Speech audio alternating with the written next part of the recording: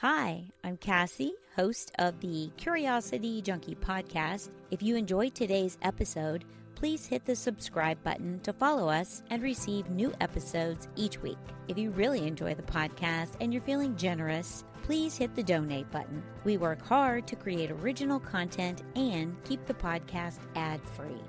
Today's guest is a licensed professional counselor and a certified clinical trauma professional. Her goals are to create an environment for women to explore, process their feelings, and heal while growing in self-compassion and self-worth. Please welcome Amber Benziger. Hi, Amber. Welcome to the Curiosity Junkie podcast. How are you? I'm so well. Thank you so much for having me. I'm excited. Yes, me too. Anxiety is what we're going to be talking about today. And it's something I think I have dealt with all my life. And I would imagine almost every human on this planet deals with it in some way, sometime or another. Absolutely. I think what we don't realize is like anxiety is this inherent thing that we all have. And as much as I feel like that's the first question that anybody ever asks me, like, how do I get rid of it? And it's like, you can't get rid of it. We all have it. It's this natural response. I know people don't like that answer, but we have to think about it as it keeps us safe. It's like our body's smoke alarm, right? Like if something happens, we want to be, if we're getting too close to the edge of a cliff, we want our body to notify us like, hey girl, back up. Right. So, that's like the good part about it. It's when we kind of allow it to take and control our life. And we think that everything is a threat is where it gets a little dicey and we need to start taking, a step back and take a look at how to manage it. Yes, absolutely. So for anyone who may not be clear on what anxiety is and some of the symptoms that would help somebody identify maybe they're struggling with some anxiety. Yeah. So I think a lot of times, we think of anxiety as those overwhelming negative thoughts, which it definitely can be. I think that's how it manifests for a lot of people. That's how it manifests for me. But it can also come in a very physical way. You can have stomach aches or a lot of headaches or, trembling and shaking and not wanting to go in social settings, avoiding. So it really depends on kind of what triggers your anxiety for what symptoms show up. So it's really important to listen to your body when something doesn't quite feel right or something's off. Like, what is your body trying to tell you? Is it more about the triggers or are there different kinds of anxiety? Yeah, so there are. So again, everybody has, anxiety. It's what kind of keeps us safe. But then there are different anxiety disorders, which you see like generalized anxiety, which is very common, where you're just like that overwhelming, anxious, like negative feeling. Right. Then there's like social anxiety, where maybe you're afraid of doing public speaking type things or going to parties or social settings. Then there's panic disorder, where you're getting a lot of those physical symptoms where it could feel like, oh my gosh, am I having a heart attack? Like I can't breathe. So there's that. Then there's tons of different phobias, arachnophobia, we're afraid of spiders or afraid of heights or things like that. So those type of phobias are considered under the anxiety umbrella. I did not know that. Yeah. Obsessive compulsive disorder. So yeah, anxiety, shows up in many forms if we want to use that umbrella term. Okay. So it's a much broader topic than just having like panic attacks, or what I consider anxiety. What I've lived with is just like on high alert 24/7. You're just like, and you feel like you're kind of running. I got to stay ahead of it, whatever it is, but I got to stay ahead of it. Yeah. Like your brain is like telling you like there's something wrong. I'm like that hypervigilance. Yeah, that's definitely anxiety. And that's, like I said, that's how it shows up for you. But it might not show up like that for other people. So yeah, it's definitely more encompassing, I think, than people think. Yeah. But I think when we talk about anxiety in that like general term, we're mostly talking about that like overwhelming, ruminating thoughts, like how can we shut that down? So I think that's what a lot of people think about, and that's what a lot of people face, and they might not even know that that's anxiety. Because there is that difference between like anxiety attack and panic attack. I think people kind of use them interchangeably. Right. But there is a little bit of a difference. Okay. So like, what's the main difference there? So the main difference is anxiety attack is really when we're in our head, right? It's where kind of like that hypervigilance of like something's wrong, but like we don't know what it is. And it's just like very overwhelming. And it's very like negative in nature and just kind of like that attacking, where panic attack is like always physical in nature. It's where it could kind of just come out of the blue. It like hits us very quickly. And we feel like those chest pains or we can't breathe. So it's always very physical in nature, where anxiety attack is usually brought on by some type of trigger. Like maybe your boss is like, we have to have a meeting at 2:00 and doesn't tell you what it is about. And you're just like thinking about it over and over again, right? But once the meeting is over, the anxiety attack kind of goes away. Like you're not thinking about that, where panic attack is like very physical. Okay. Yes, I can relate to both of those.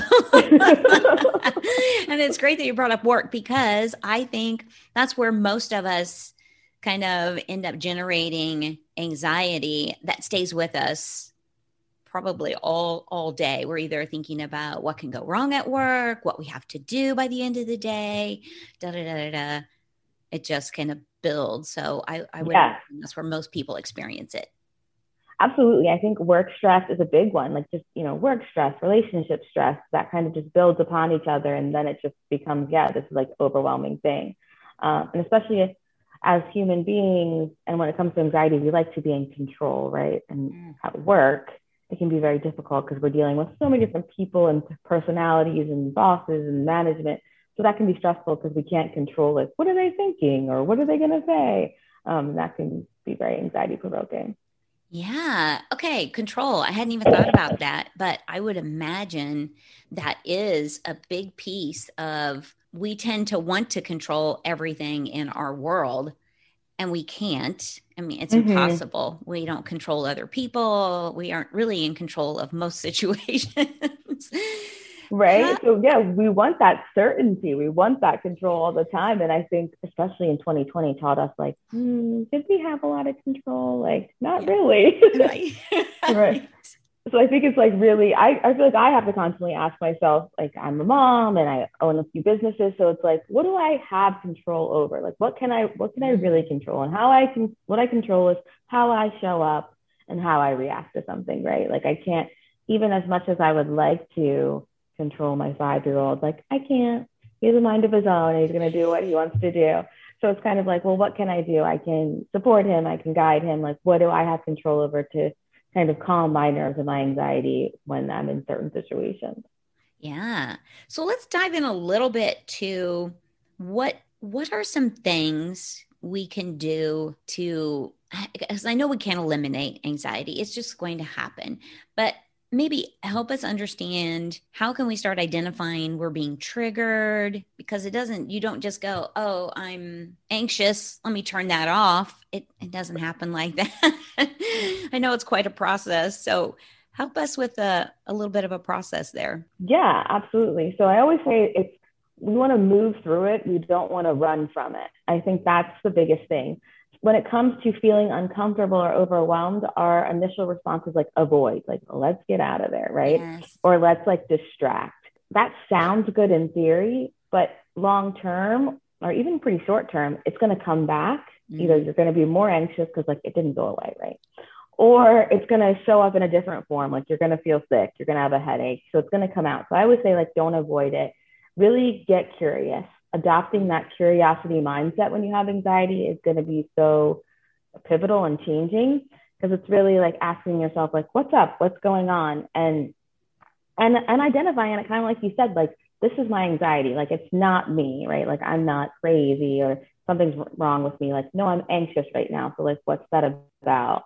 Because like our feelings, they're not always factual, but they are clues of like, we might need something. Maybe we're overworking ourselves and we're burnt out. So we need to take a step back. And that's what's causing us to be anxious. Maybe we need some connection, or maybe we need some space from the people that we're connecting with. So really just stepping back and being like, hey, what's going on? And then identify that this is anxiety, and then challenging it, in those situations where, oh my gosh, is that person talking about me? Or is my boss going to fire me because he called me into that meeting at 2:00? Challenging that, like, is that true? Have I been doing everything that I'm supposed to be doing? Yes. Like usually when we stop and we really ask ourselves, like we realize that, no, this is just a negative thought that's kind of flooding in. So really stopping and taking that moment and challenging it, and then reframing it for yourself. Like, I'm doing the best that I can. I'm working really hard, or, whatever it is in that situation, kind of reframing that negative thought. And then I think a really pivotal part that we don't talk about enough is that acceptance piece, which is not always easy, but like accepting that this is the situation. Like I said about control, this is what I can control. This is what I can do. We might not like it, right? We might not like that, our child drew on the wall or whatever, but what can I control right in this moment? I can, say like, these are the consequences, and, this is what's going to happen next. Like, that's what I can control. And that's going to really help you get in front of it. And so that anxiety isn't the leader. Ooh, I like that. And I do think it's important to kind of realize that it's happening and that it's most likely a story you're telling yourself, creating Absolutely. some unrealistic. So kind of asking that question, is this really happening? Or, what is this about? I like that a lot. And really it's like changing that narrative for yourself, right? Because we can go on and on with those negative narratives, and we're thinking about things and we're way over here when we're like, is that really true at all? Like, where it even started. So really stopping it when you feel it coming on, like you feel that spiral, you feel yourself getting caught up, be like, hold on a second, this is my anxiety, what's going on? Yes. I have found that for me, and I don't know about everybody else, anxiety shows up typically in two places: work, anything around work, even my podcast, I get some anxiety there too. And then relationships. And I'm not talking just, like intimate, but family and friendship relationships. Sometimes I can have that. I'm overthinking about something that isn't even going to happen. Absolutely. Especially when other people are involved, because then we try to figure out like, well, what are they going to do? What are they thinking? And like that, we can't. So I think it comes back to that acceptance piece of like, okay, I can't control that, but I can ask. Try to being more direct, and especially when it comes to like work too and family, like having those boundaries for yourself of just, is this true? Is this worth asking? Like, what's my intention here? Why am I thinking this? Like, how can I just kind of nip this in the bud? Because I think we get scared. We're like, oh, should we ask or should we say that? But like, I feel like I always outweigh it. Like, this feels terrible sitting in it and thinking that this is what they thought, versus like asking them and dealing with whatever comes in that, time. And it's usually not what I think. Like 98% of the time, that person wasn't angry or wasn't upset or wasn't thinking what I thought. So like, if you kind of teach yourself, it's really retraining your brain, right? Like training yourself to, not listen to the negativity and follow through with that more rational thought. Isn't that interesting that those thoughts almost always go to a negative outcome? Mm-hmm. Why not a positive outcome? Right? So like, that's like training ourselves. And I think that comes from, I would say like, we have these like core beliefs, right? Do you ever see that movie, that Disney movie where they talk about like those core memories or whatever, Inside Out? Yes. Right. Where it's like, you take these things that happen to you and you hold on to them for like a long time, even if it's like growing up, if you had like an anxious mom. So now you're like, wait, is that right? Is this true? Because like you grew up with that. Or, if you had maybe a bad experience with a childhood friend, now in adult friendships, you could be like questioning, like, are people being honest with me? So like, we take those and we build these core beliefs, and then we take them into different situations that might not be true. So we have to like retrain ourselves that doesn't always have to default to that negative experience or that negative thought or feeling. I had a conversation with a gal, and she said that the brain is always thinking and pulling past memories because it's trying to protect you 24/7.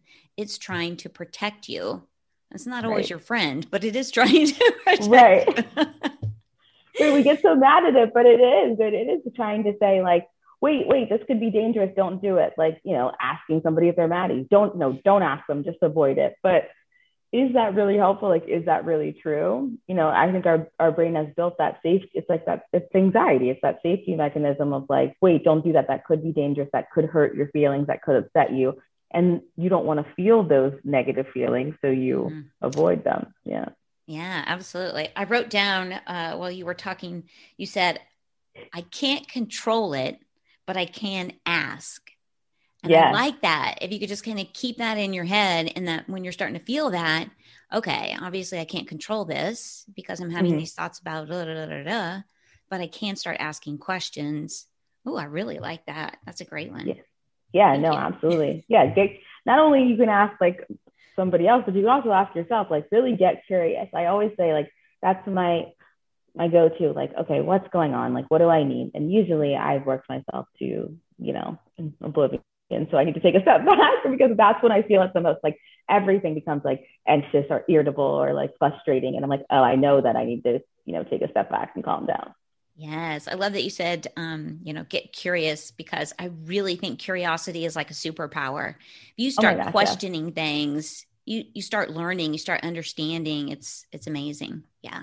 Yeah. And you start to build this relationship with yourself and start to trust yourself, right? Because I feel like so many of us don't when we really think about it. We like question everything that we're doing or everything that's going on. So you start to really get this understanding with yourself and like, oh, I'm feeling this, my body's feeling this way, I must need this. Like you have this better connection with yourself. Yes, that's so important. And that's a big piece, I think, of really the self-acceptance. It's that becoming self-aware, self-acceptance, self-love, when you really build a relationship with yourself. It's so important. It's so hard to do. It is, especially when you're an anxious person, because you second guess everything that you're doing. And, we get that imposter syndrome and all those things start playing in. And it's like, so like really learning how to like trust yourself and your needs and being okay with like, hey, I need this and that's okay for me. Yes. And that's hard because a lot of us grow up with it's about everybody else, not about yourself.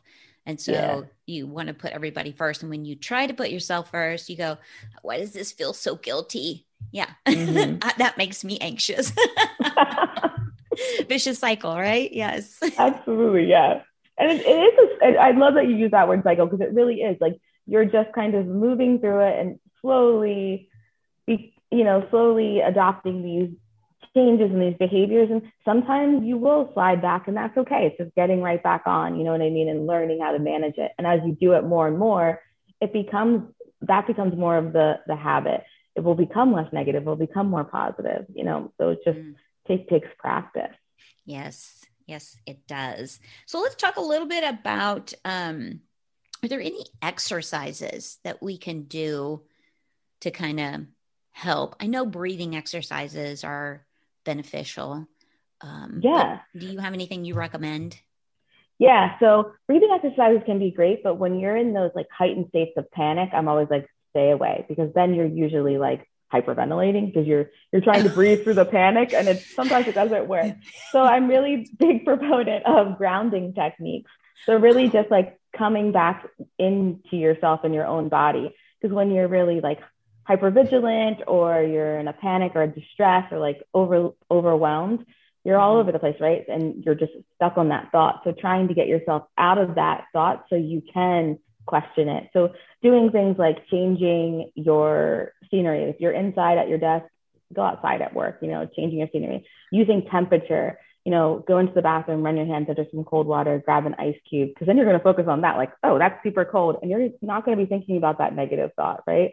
And then you'll be able to be like, oh, okay, let me stop and question it, and you'll have more control. Like sour candies or like fireball candies are really helpful too when you're super anxious. Again, getting you out of your thought cycle and into like, oh my God, that's really hot, or that tastes sour. Smelling things like essential oils are really great. Music is really great. I have a playlist for all moods. Like if I'm super anxious, if I'm sad and I need to cry it out, like, because like music is so invigorating to our mood, right? Yes. Yeah. So those are really helpful. Yeah. My daughter and I were just talking about music and the power of it and how important it is to pay attention sometimes. If you're just listening and you're not really paying attention to what music you're taking in, it can almost cause you to be depressed. There's a lot of like, woe is me music out there. Yeah. So it can change your mood completely. Yeah. Yeah. Okay. So those are all great tips. I hope that somebody picks up a couple of those. And I'm thinking of the grounding piece, and as you were describing some of those steps, it's almost like bringing you back to right here and now. Mm-hmm. Like snap out of your spiral thinking, come back to right here, right, and redirect the thinking, basically. Right. Yeah. And then you can start going through those steps of like challenging it. Wait a second. Was that really true? Like, does that person really hate me, or am I going to get fired? And then, reframing it. This is really about that too, like taking that negative thought and reframing it to something more realistic. Like, I am trying my best, or, I make mistakes, something more realistic and not that negative thought spiral. So being able to do that. So not just using those techniques and then like avoiding it. Okay, like now I calm down, like no, then checking back in with yourself and getting curious, but using those techniques to bring you back, right, like you said, to the here and now, to the present. Yeah. Okay. Very cool. And I like that you threw in some like the taste thing, the cold with the ice, and those are pretty like, whoa, okay, hang on. Well, yeah, really, because it's really about invigorating all of those senses, right? If we can do that, even if you don't have anything, just like going into that, I would say like the happy place, like in your head. If I'm really overwhelmed, I will like picture myself at the beach and I'll think like, what does it sound like? I'll hear the waves, I'll smell the ocean, like, because then I'm really connecting with my senses and bringing back my control over my body instead of the anxiety controlling how I'm feeling and what I'm thinking. Yes. Oh, that's beautiful and wonderful. So are there foods that we eat that can trigger anxieties? Is that a thing? Yeah, so it is a thing. Okay. I mean, everybody has different triggers. So if there was like a past time where maybe you were eating something and it was like an anxious or traumatic moment, if you go back to that could, make you think of whatever happened in that moment. But then there's also like caffeine is huge. I know I love Starbucks and I love my coffee. Right. But, oh my God. But I know that like I cannot have like a super large one, or I can't have it every day, because caffeine is really triggering. Because if you think about it, it's causing all of those like physical symptoms that anxiety can cause, like that, like get up and go, that pep. Yes. So if you're super anxious and you have that, it's just ramping it up. So a lot of times you will see a decrease in anxiety if you decrease or cut back caffeine. And I know that can be like traumatic to hear for people, but yeah, right. But yes, that can definitely be it. So definitely taking note of like your caffeine intake. Okay. Which, yes, makes perfect sense, but I never really thought about the connection between those two. Interesting. Well, let's talk a little bit about you and how the audience can connect with you. I found you on Instagram and I love the message that you put out. So I reached out and said, I got to talk to you.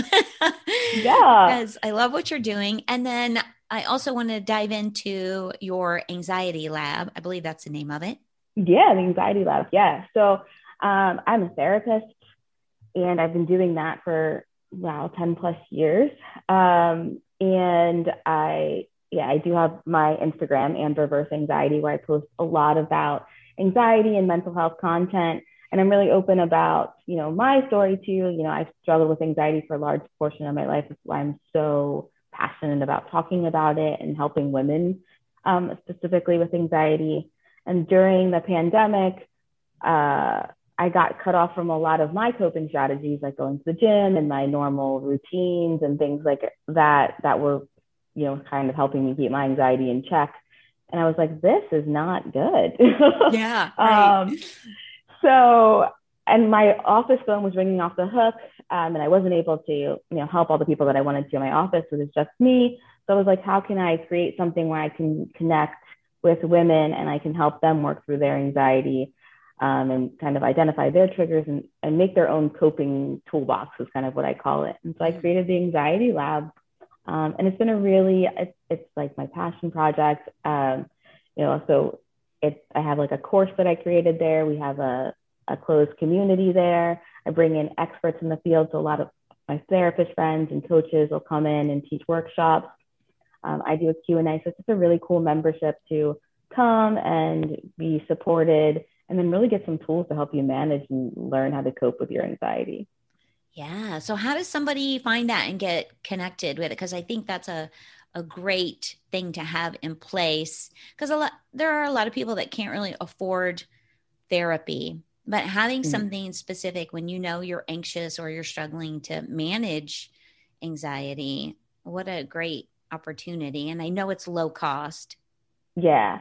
So that was one of the things too. Obviously, I wish everybody had the ability to get therapy because I love therapy, but it's just not, unfortunately. It should be. So I wanted to make sure that it was cost effective.